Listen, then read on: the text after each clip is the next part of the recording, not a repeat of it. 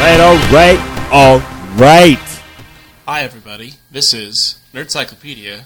Yeah. I'm your NPR host, Scott. Hi, Sam. How are you today? Hello, Scott. How are you doing today? Just kidding. We're going to get hype. This is Nerdcyclopedia. You should see the dance I'm doing right now. That's a fake out opening. That's what they call it in the industry of Nerdcyclopedia Podcast Industrial Complex. Industrial Complex. What's going on, Scott? Oh, what's up, Sam? How are you doing today? All right. I'm doing just fine in this dreary day. You know, it's kind of raining outside of my window right now. You know, it's always raining. Yeah, pretty much that's how it goes. But we are here. Yes, we decided to do this. Yeah, today. Mm-hmm. All right, we got a few things coming up here. So, this is one of our as me and Scott were preparing for this, or Scott and I was preparing for this. This is one of our more difficult weeks because the letter O, doesn't present a whole bunch as far as great, pop culture, comic book, nerd, type stuff. So we're doing our best here, guys. So no hashtag Sam, no hashtag Hate Scott this week. Please. Look, what you have to understand is that most words don't start with vowels. So when we get to these vowel episodes, right? Especially, it's a lot harder than to do an episode like last week where we just had oodles and oodles of N's, Yeah. Now, oodles is the first thing we're going to talk about. Utilized in many ways, many times in the marketing of noodles. Yeah. And they taste good. I mean, because it's a bunch of them. Oodles. Oodles. Just when you thought you were done with the noodles. Here's some more oodles. There's oodles more. Oh, man. All right. So, but we did find some O's. So we will try our best to entertain you with what we got. We found enough to warrant spending some time talking about it. I don't know if we found enough to be entertaining. That's something that remains to be seen, and we will make the attempt. It's a challenge I'm willing to accept, honestly. So all right. So let's begin with Odin. He's a good O to start off with because he's a god. Now, are we doing the mythological Odin, or we could do both. We could do both. Should we do them at the same time? Because they're not super dissimilar, right? Right. They're pretty much the same in a. I mean, let's start off with where it originated, Norse mythology. Yes, in Norse mythology, Odin is kind of the Zeus type character. He's in charge of. He's like the king god. He's in charge of everything. Some differences. So in Greek mythology, you may be familiar with Zeus. Had a tendency to turn himself into like a human, or appear to people as like goats and stuff, and father children. Right. And Odin would do that too, and he would show up as like a drifter. Oh, okay. If you picture, Bill Bixby in the Incredible Hulk TV show, that's essentially Odin. Except there weren't cars; it was just buggies. So Odin he was going from town to town and had reporters following him, or a reporter following him? Okay. Well, I don't know how a reporter would follow him, but someone must have written down some of this stuff since it definitely happened. Since it definitely happened, okay. Definitely. He had his own Jack. What was his name? Jack. From the Incredible Hulk, I forgot his name. Jack something. Yeah. But yeah, he used to follow Bruce Banner around all the time. On a sidebar, and I know we're not talking about the Incredible Hulk, but on a sidebar, I just think it's hilarious that they wouldn't be able to find the Incredible Hulk. Like, think about that for a second, right? Like, the Incredible Hulk's running around and no one would know exactly where he is. A big green guy. Well, what happened? Well, a green thing just jumped from mountaintop to mountaintop. It's right over there. What did you see him? Well, he's just a mild-mannered guy. This is the guy over there with all the tattered clothes. Standing on top of the skyscraper. I don't know how he got up there. If you just if you just go to the end of all the chaos, the guy standing there that's like half naked, that's probably the Hulk. That's probably the Hulk. Listen, I'm just a simple farmer in this scenario. But if it were me, that's the one I'd shoot. Anyway, back to Odin. So Odin was given primacy over the battlefield, and he employed a team, if you will, of his daughters that he called Valkyries. Okay. And when you died in battle and you were brave, the Valkyries would come and claim you from the battle and take you to Odin's Hall, which was known as Valhalla. Oh, okay. And what's interesting about Norse mythology is that he was taking these warriors to come and form an army to fight evil, basically, and that there was going to be a time when the gods would die in a battle, right? Mm-hmm. Which is why there's so much death metal that comes out of Scandinavia, by the way, because they're all fatalistic. Mostly because of that. It's a cultural thing. It's okay though. Okay. They don't get a lot of sunlight most of the year, you know. that tends to be like what's happening, huh? Yeah, you know, it's dark. No sunlight just brings darkness to your music. Right. I mean, listen, I like that stuff. Like, I'm not saying it's bad music. It's good. I'm just saying you can trace it, you know. It brings a certain type of charm. Right. So that's like mythological Odin. Yes. And he would to create the universe, he sacrificed himself on a tree and got himself all cut up. Like I said, it's very different than modern monotheistic religions, right? It's just a different, it's just different, I guess. Is the way to think about it. Yeah. Oh, the character I was thinking about from the Hulk was Jack McGee. He was a reporter. Yeah.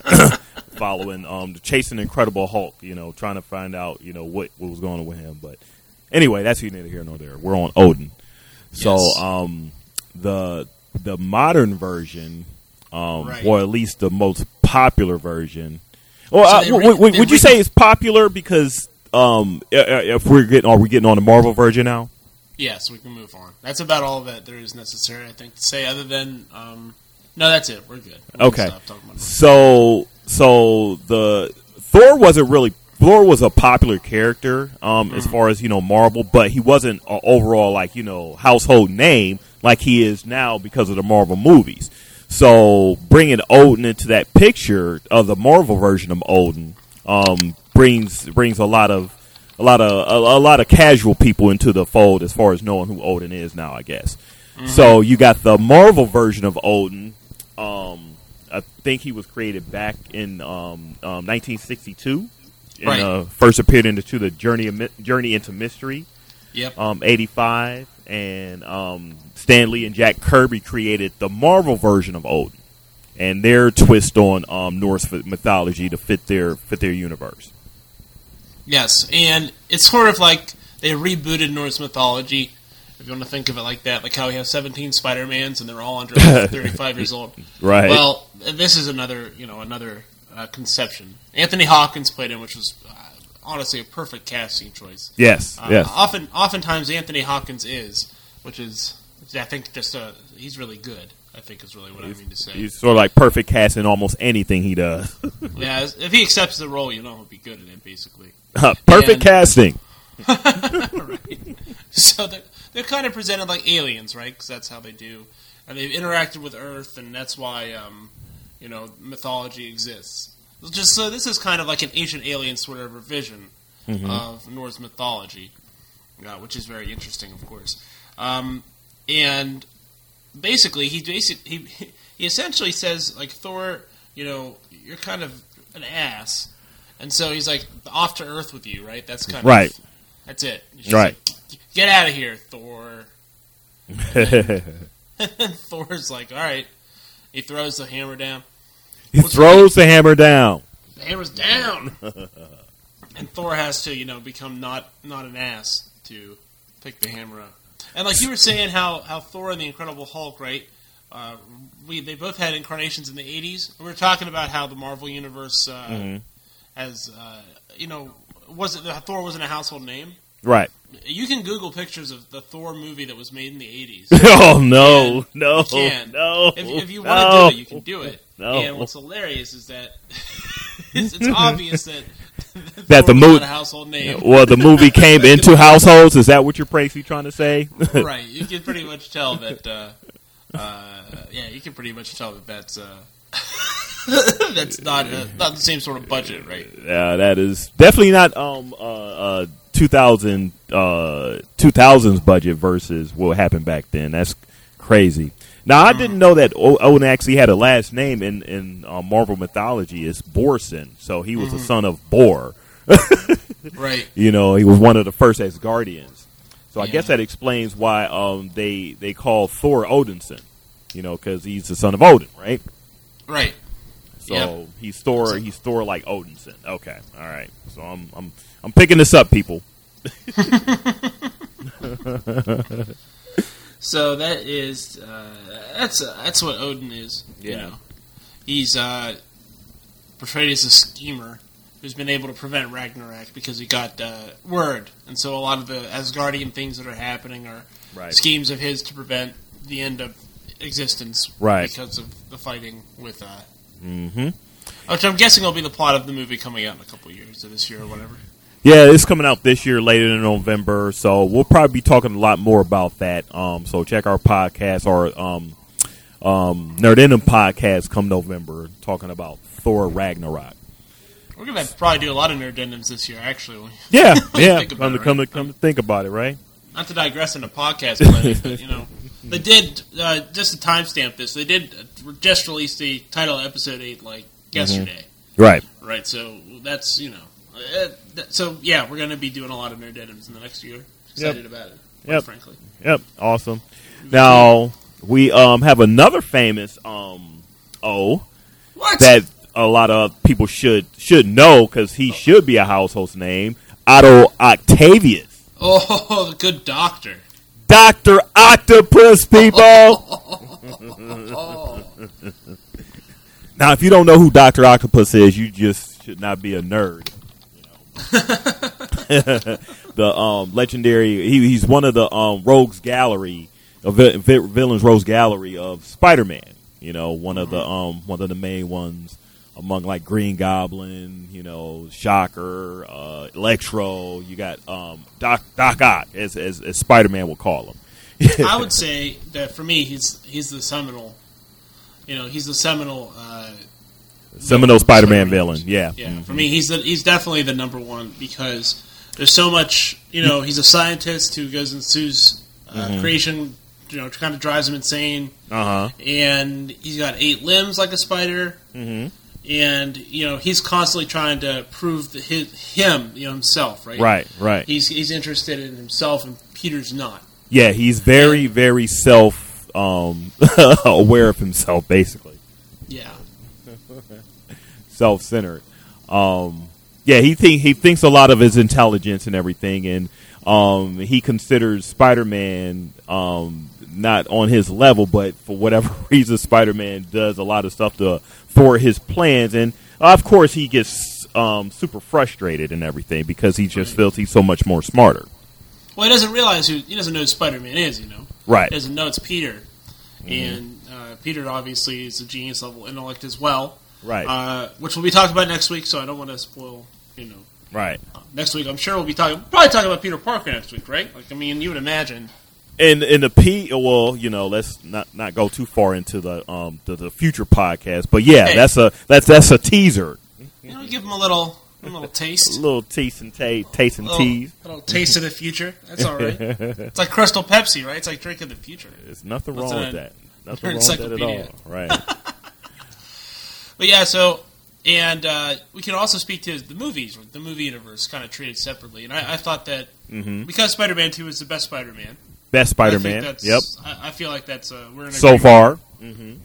Right. I guess we can't speak to Homecoming yet. I'm optimistic. But yeah. It hasn't come out yet, so so far the second Spider-Man is the best Spider-Man. So yes, you're right. Okay. So I really liked Alfred Molina's portrayal. Yeah. I enjoyed the slow madness. Right.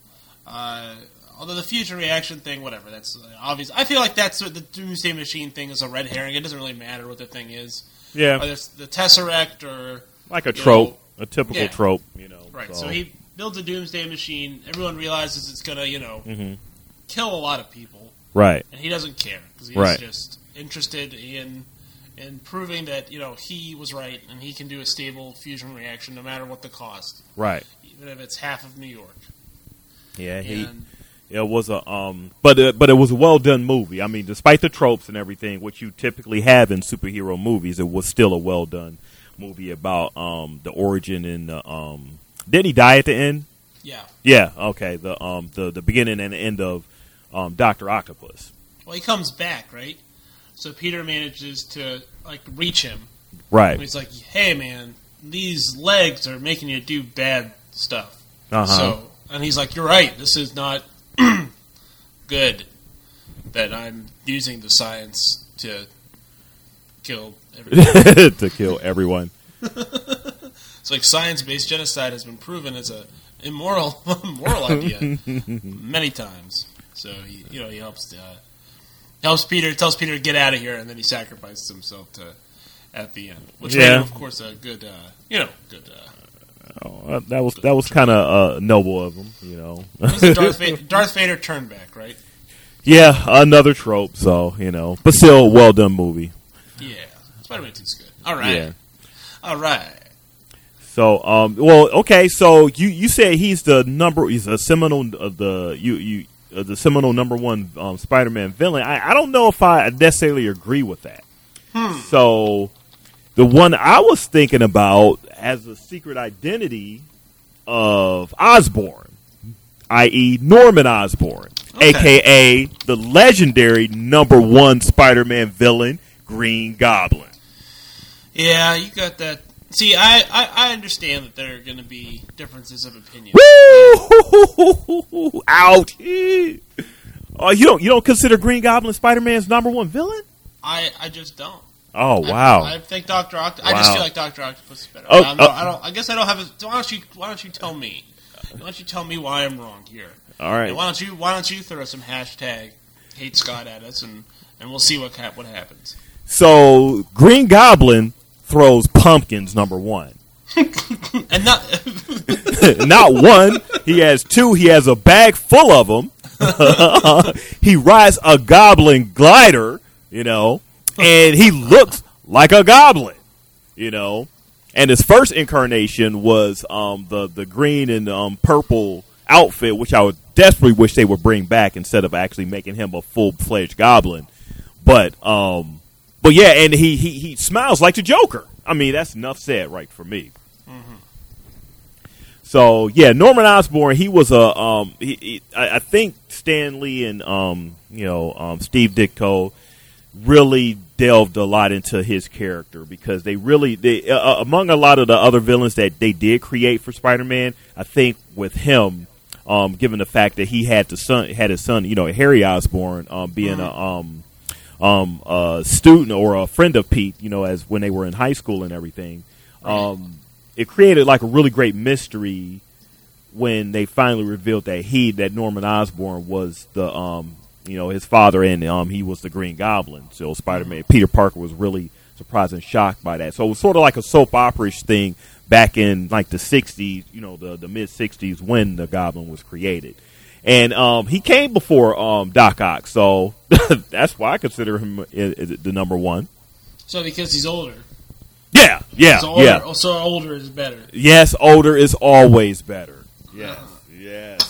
He who came first finishes last. I don't know how that goes. So you like the pumpkin throwing thing? Come on, man. In comparison to 4 robotic limbs that can indestructible. Now that's science based, but any villain that can throw lighted pumpkins has to be like somewhere up there. Fire-based pumpkins. Who makes fire-based pumpkins as their teenagers every Halloween? And they throw them at your car, and you tell them to get off your yard. You're going to tell me that that's better than... I don't have any appendages attached to my spine. Oh, man. Okay, well, I guess it would be an adventure attaching something to your spine. Oh, my goodness gracious. Whew. Okay, spine. Okay, that's where your hashtags come back in now, people. We're bringing them back. So just email us at nerdcyclopedia at nerdcyclopediapodcast@gmail.com or get us on Twitter, #HateSam or #HateScott, which is the better version, which is the better villain, Green Goblin or Dr. Octopus. Yeah, so you can choose between, a super smart, super intelligent scientist with the capacity to destroy all of mankind, or a dude on a snowboard, basically, with a jetpack. Wow, a snowboard that hucks up pumpkins at Spider-Man. So, so what about so let's get to his identity, Norman Osborn. Yes, which is why he qualifies, by the way. Yes. So just to be clear. He's a in later comic book lore, he's a multi-billion-dollar, mogul of the Oscorp Corporation, he was behind a lot of different stuff. He financed the Sinister Six. Mm-hmm. So he really gets a lot, towards the Spider-Man as far as getting all the villains together and making them team up towards, getting Spider-Man. Oscorp is sort of seen as, it's like the Wayne Corp of the Spider-Man universe, Yes. So it's got weapons development and military contracts, and he's also got the super soldier serum. It's kind of a little bit like what Captain America has in effect. Right. It's maybe not exactly the same, and Captain America's always seen as having the best one. Right. Because, his didn't make him go insane and put on a green outfit and start throwing pumpkins at people. Yeah. So that's something that didn't happen. Although he was, and listen, this is to be fair here, Captain America did have a violent streak and was known to assault Nazis on a regular basis. Yeah, that was sometimes highly ranking elected leaders. He would assault them with his fists. He was kind of violent there, huh? And oftentimes with his words as well, which hurt much more, I'm sure. Yeah, especially coming from Captain America there, huh? Right. Boom. Right. Punching Hitler right in the face. So, but yeah, that's what Oscorp is. So a lot of the research that goes into, like the stuff that gets stolen, that turns, that people tend to use to run amok, right. A lot of it's Oscorp stuff. So in the cartoons, they had made those scorpions or whatever. Right. They were basically just an ad for a toy that I wanted, and like the Sandman, all these guys get all their stuff from Oscorp. So even when Norman is not, willfully funding Spider-Man's enemies, he's de facto doing it because he's developing his corporation, right? Right, because he's constantly trying to develop things that can be used to kill Spider-Man, and the number one person that's interested in that technology is the Spider-Man villain. So that's his market, really, for this anti-Spider-Man technology. And that's Norman Osborn. And then you got his son Harry Osborn, who was didn't he become the second Green Goblin at some point?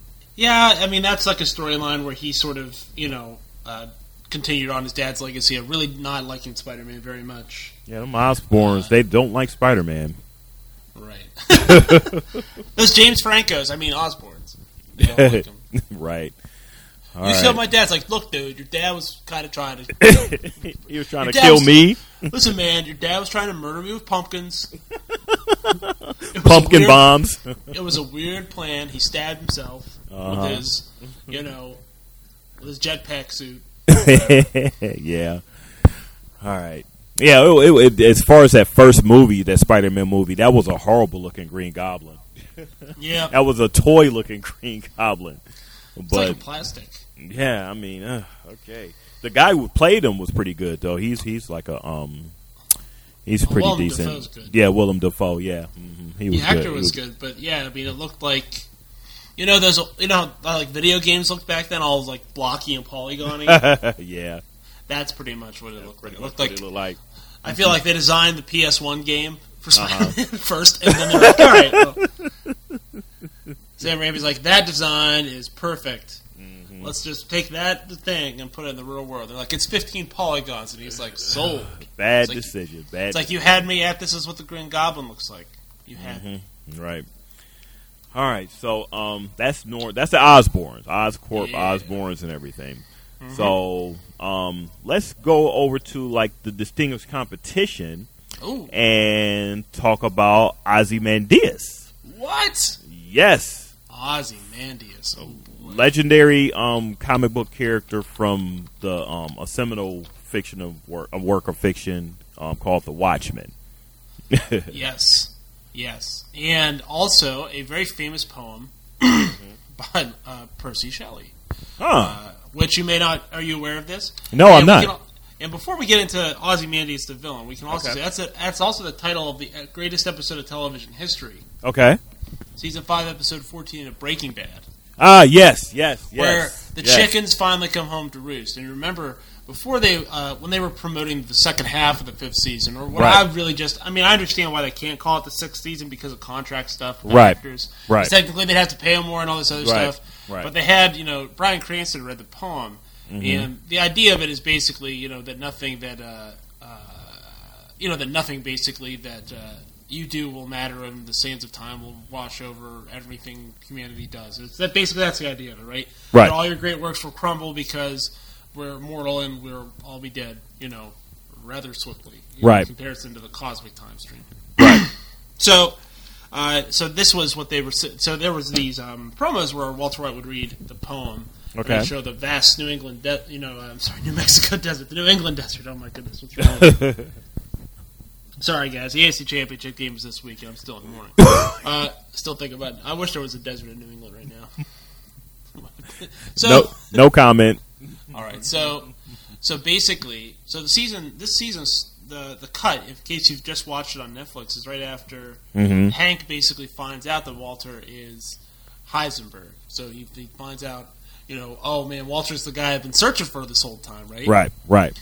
And so the whole second half of the 5th season, the last season, the early season, is all about the end of Walter White's empire. Right.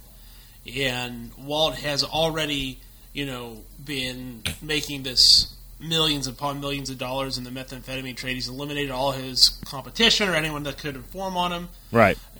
And he's working with these neo-Nazis. And this episode begins right as soon as the neo-Nazis show up to Walter's money hoard. Right. And, man, it's a good episode. Yeah, I got to go back and watch that again. I saw the 5th season maybe like twice, as I was going back through the whole thing again. And since Better Call Saul is coming back up, I'll probably like to go through that one more time. But, I got to go back and look at that again. Yeah, so, it's oh boy. Quite an episode. It's a really good episode. It's a really good episode of TV, and it's widely regarded as the best one. But it's where the chickens finally come home to roost for Walt. Yeah. And when the as far as that series is concerned, when the chickens come home to roost, they really come home. Oh boy.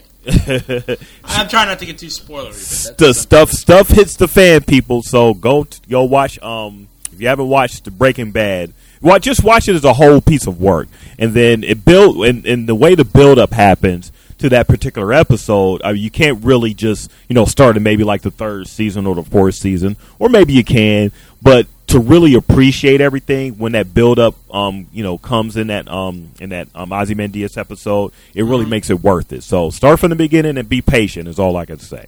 Oh yeah, you got to let it go, and you got to remember there was a television writers' strike, or else the whole thing would be different. Just something to really ponder. Right. Yep. All right, so guys, O's a thin letter. So this is not going to be a regular sort of episode. We're doing a lot more free association, and as things come up that we can use, we're going to use it. and remember, we'll be going back through this again on the second season of Nerd Cyclopedia. I thought we were doing numbers next time. All right, what starts with 1? Right. Woo! That is hilarious. Oh man. All right, so the other half of what we wanted to talk about as far as Ozymandias was what Sam actually was going to. No, that was a very great because that's O. And you have to sort of preface it, and it sort of has similarities to the Watchmen character, Adrian Veidt. Is that how you pronounce it, Veidt? Yeah. Yes. Because he wanted to make it appear like it was the end of the world, with that ending. You know, spoiler for anyone who at this 30-year stage that didn't watch Watchmen or didn't read Watchmen. He wanted to make it appear when that octopus exploded. Was that octopus? Yeah, that was it was a alien in the middle of Manhattan to get the world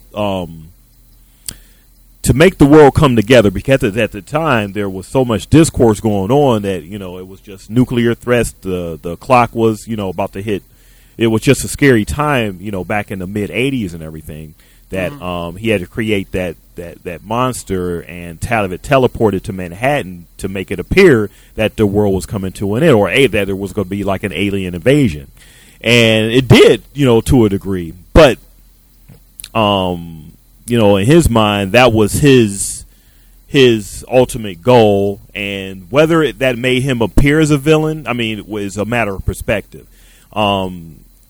The feeling in the story was that if nothing happened, the world was going to come to an end anyway. If there was going to be a nuclear disaster between the world wars are coming on like a World War III. So, what do you think?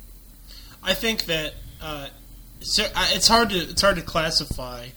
I think that Ozymandias is someone who is very complicated from a philosophical standpoint.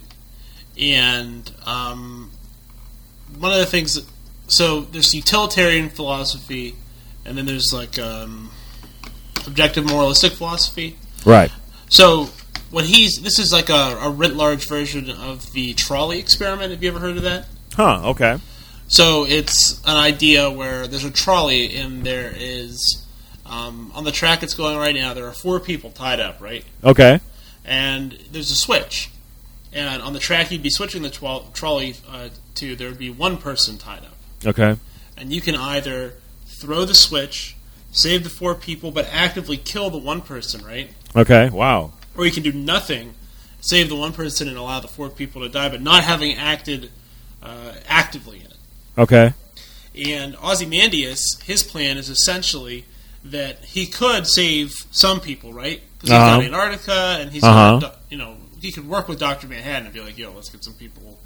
Because Dr. Manhattan could just change reality, right? Like he's essentially an omnipotent, omniscient being. Right. So so instead of doing that, right, instead of working to save everyone, he needs humanity to be able to save itself. Right.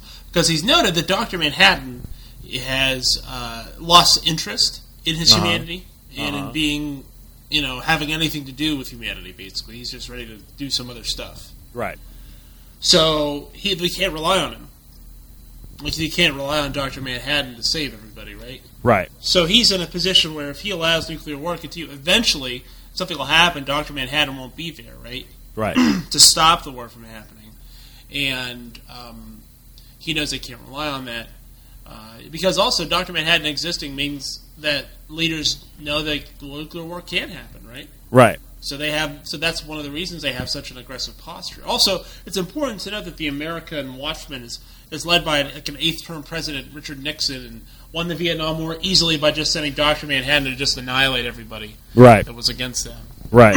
And that's one of the reasons why the tensions are so high, is that America is much more jingoistic and aggressive in this timeline than it is in the real time. In the real time, or in reality, Right. But so Alan Moore presented sort of like a heightened sense of reality at the time of trying to pretend. What if superheroes were real, and this actually is what would have happened, or what could happen?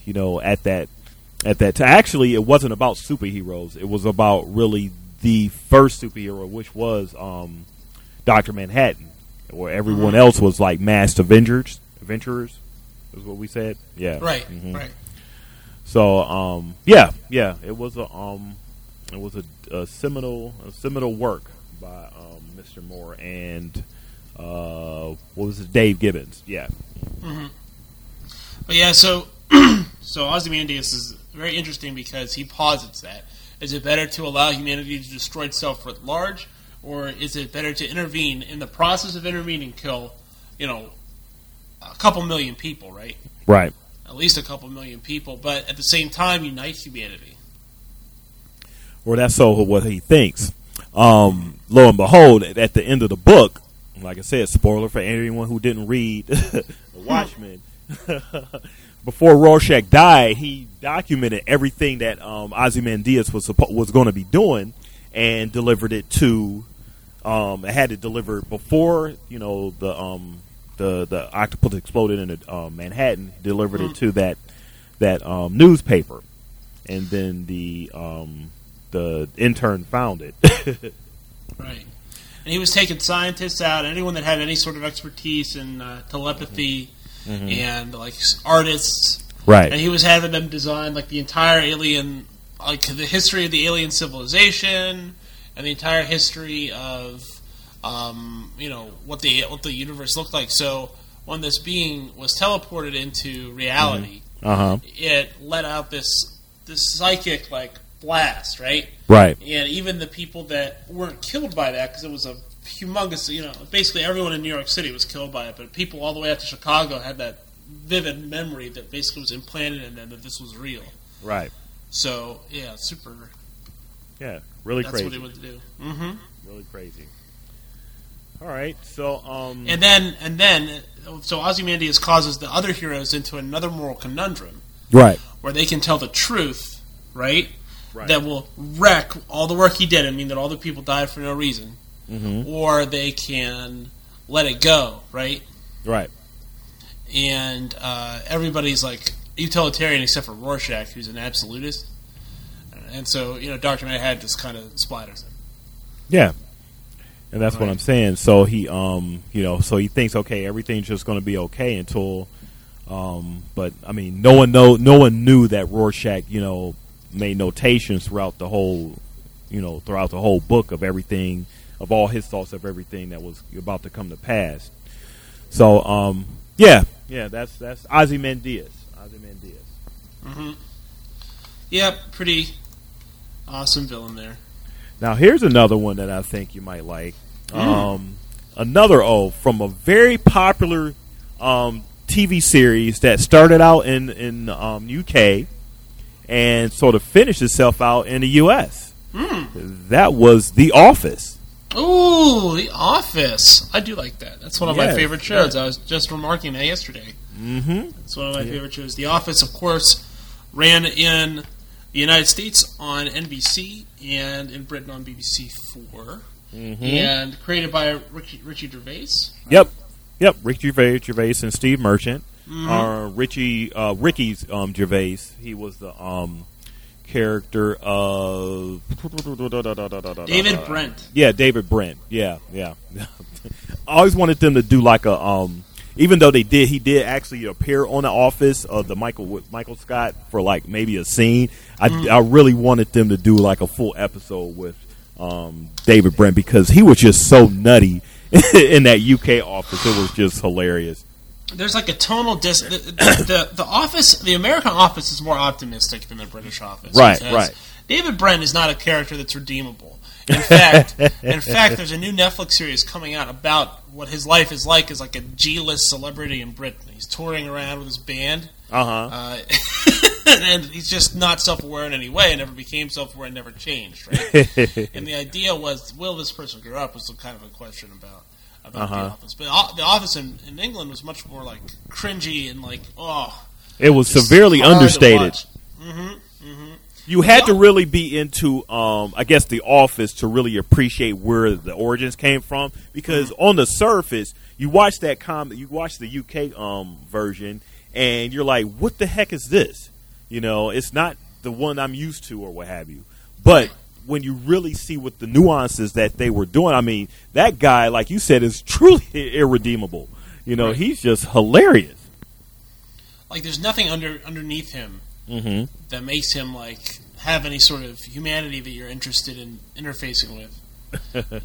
He just is self-absorbed, right? And as a contrary, in the American Office, what evolved, and this is something I didn't realize until very late, is that there was an overarching story of Michael Scott evolving into a person who the people in the office actually want to work with and for most. I mean, not Stanley. Stanley never liked him. Right. And he was never nice enough to Toby. But not at all. When he left in season 7, he was regarded as someone that was beloved by the characters of the office. Like, no one was happy to see him go. Right. And I think if he'd gotten fired in season 2 or season 3, it would have been totally different. Yeah, definitely. So there was like an optimism of redemption that was present in the American side that was not present as much on the British side. So there are some parallels between the two as well. So there are some characters that are kind of present, or trope characters that are present on both ends. Well, the Michael Scott version, I mean, he wasn't playing like a version of what David Brent was, or who David Brent was, but he was just totally oblivious to everything around him. That's what just made it really so hilarious. You know? Michael wanted everyone to like him. Right. And he just wanted that. It's like it was his primary motivation. And David Brent wanted everyone to admire him. Which is just a little bit different, but it's subtle. Subtly different and importantly different. Right. But Michael, Michael always had this sort of patheticness about him that made him, pitiable. Right. So when, for instance, there's an episode of The British Office where David Brent, interrupts a training seminar to start playing guitar. Oh, man, that's and it's just, so bad. He starts talking about how he had a band, but in the American office, they have a kids' day. And Michael says, "Oh, I was on TV one time, and I can't explain it. They show a video clip of him saying that he once well, what do you want to be when you grow up, you little boy?" And he's like, "I want to be married and have kids and have a lot of kids so that I can have friends and my kids will have to be my friends." And then this puppet that's interviewing him gives this look of shock and horror. It's like, oh my god, this kid. Yeah, it was super hilarious. One thing The Office did do that was pretty dynamic, especially as far as sitcoms was concerned, was before it was a before Office and then after Office. So before Office, sitcoms were more or less straight, three camera setup or multi-camera setup. Like Friends. And like Friends. Friends and you is had sort of known as the last comedic paradigm, right? Right. And Seinfeld, you had the the laugh track or the studio audience, what have you. The Office did away with all that. And NBC really didn't know how this type of comedy was going to, perform here in America. And essentially, when it first started, I think it was a mid-season replacement or what have you. Yes. It didn't really do that well. Kind of like how Seinfeld, when it first started, it was a different type of comedy at the time, and it really didn't take off until its second or third season. The Office pretty much started the same way. So with The Office, you had a setup of sort of like a reality show where, the Survivor, you had the characters or actually talking to the camera, which was sort of like a jarring thing when you came to situation comedies or sitcoms, back at that time period. So, you had these characters who, went about their lives and everything, but at the same instance took time to actually talk to the cameras or talk to the audience about the things that they were going through or what they thought about maybe other characters and stuff. And it was really funny. It was really a way to differentiate, the time periods of, like I said, before Office and after Office sitcoms. Right. And a lot of other sitcoms started taking note and doing the same thing. Parks and Rec, other sitcoms that were, pretty much trying the same type of formula. Modern Family. It's probably yes. the most successful, mainstream one. Right. So these all take its notes and cues from what The Office was back in the mid 2000s. Right. And so The Office was really a paradigm shifter as far as what was funny. It made the careers of Ed Helms and Steve Carell and John Krasinski. John Krasinski would never have made that Benghazi movie without right, this, for sure. Right. Mm-hmm. So there's been a lot of, there's been a lot, and there were a lot of guest stars actually that went on to do other stuff too. Oh, Mindy Kaling had her thing now. It's a Mindy Project, so she was really popular. On Office. Craig Robertson. Daryl was always my favorite because he would just. I don't know. I like Craig Robertson a lot. He had that deadpan look every time Michael Scott said something stupid. Well, Michael Scott was the salary negotiation. It's in season 3, and Craig Robinson just looks at him and goes, "Are you wearing ladies' clothes?"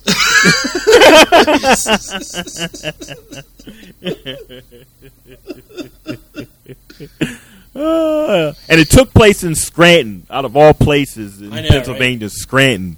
And now Scranton is known for, they have their little office annual parties or whatever every year celebrating the office. But Scranton was really popular and because of The Office. Right. Now the show never actually filmed there, even though that, they did do I think they did the final episode there.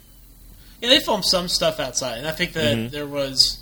it was pretty rare for them to do that. Right. You can definitely tell they're driving around. They're like, oh, it's about Christmas time. And you can see an exterior shot. And it's obviously, not Scranton. It's green. Right. It's sunny. Probably somewhere in Hollywood or a Hollywood studio lot. Yeah. But they shot the exteriors in Scranton, but didn't really film there. But like I said, I think the very last episode, they actually did the episode or majority of the episode in Scranton, So, just as a way to tip their hats towards having Scranton as the main setting of the show. Why they picked that that town out of every town in America is beyond me. But I'm glad it wasn't like your regular typical New York, like a Friends or a Seinfeld or somewhere out in Cali or L.A. or what have you. Scranton, PA, or Cleveland or Pittsburgh. Now. But Cleveland had the Drew Carey show. Yes, Cleveland did, and we'll get to that when we get to I guess back around the seas because I do want to talk about Drew Carey. We'll loop back around. Drew Carey too. But yes, Office was a very, very good TV show. It was a very good sitcom. It really turned my because I'm not a big sitcom person, but that was a laugh out loud sitcom when I binge watch a lot of the episodes because I wasn't really hip to it until maybe its 4th season, and then I had to go back and watch all the other previous episodes. I'm like, what the heck is this?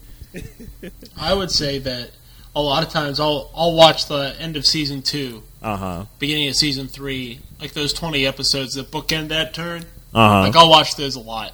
Yeah, I'll go back to them on different streaming services when I can find them. That's definitely one of my top 3 or 4 all-time sitcoms. Yep. Definitely. Office. All right. Anything else in O? Do we have anything to kick out yet? We can kick something out now if you want to kick something out. We have a couple different... I have a couple things we can kick out. Okay. Number 1 is playing as Oddjob on GoldenEye on N64. Because that was cheating, and everyone knows it was cheating, and that's why you weren't allowed to do it. Okay. Because Oddjob in that game was 3 feet tall. Okay. So you'd run around as Oddjob. The auto aim wouldn't correct right because it was an N64 game. And we discussed the polygoning, right? Okay. So that wasn't the most sophisticated system of auto aim. So we'd always play no Oddjob. You weren't allowed. You could pick anyone you wanted as an avatar. But you couldn't be Oddjob because he was too tiny. Anyone else was fine. Everything else was fine. Okay. So that could go.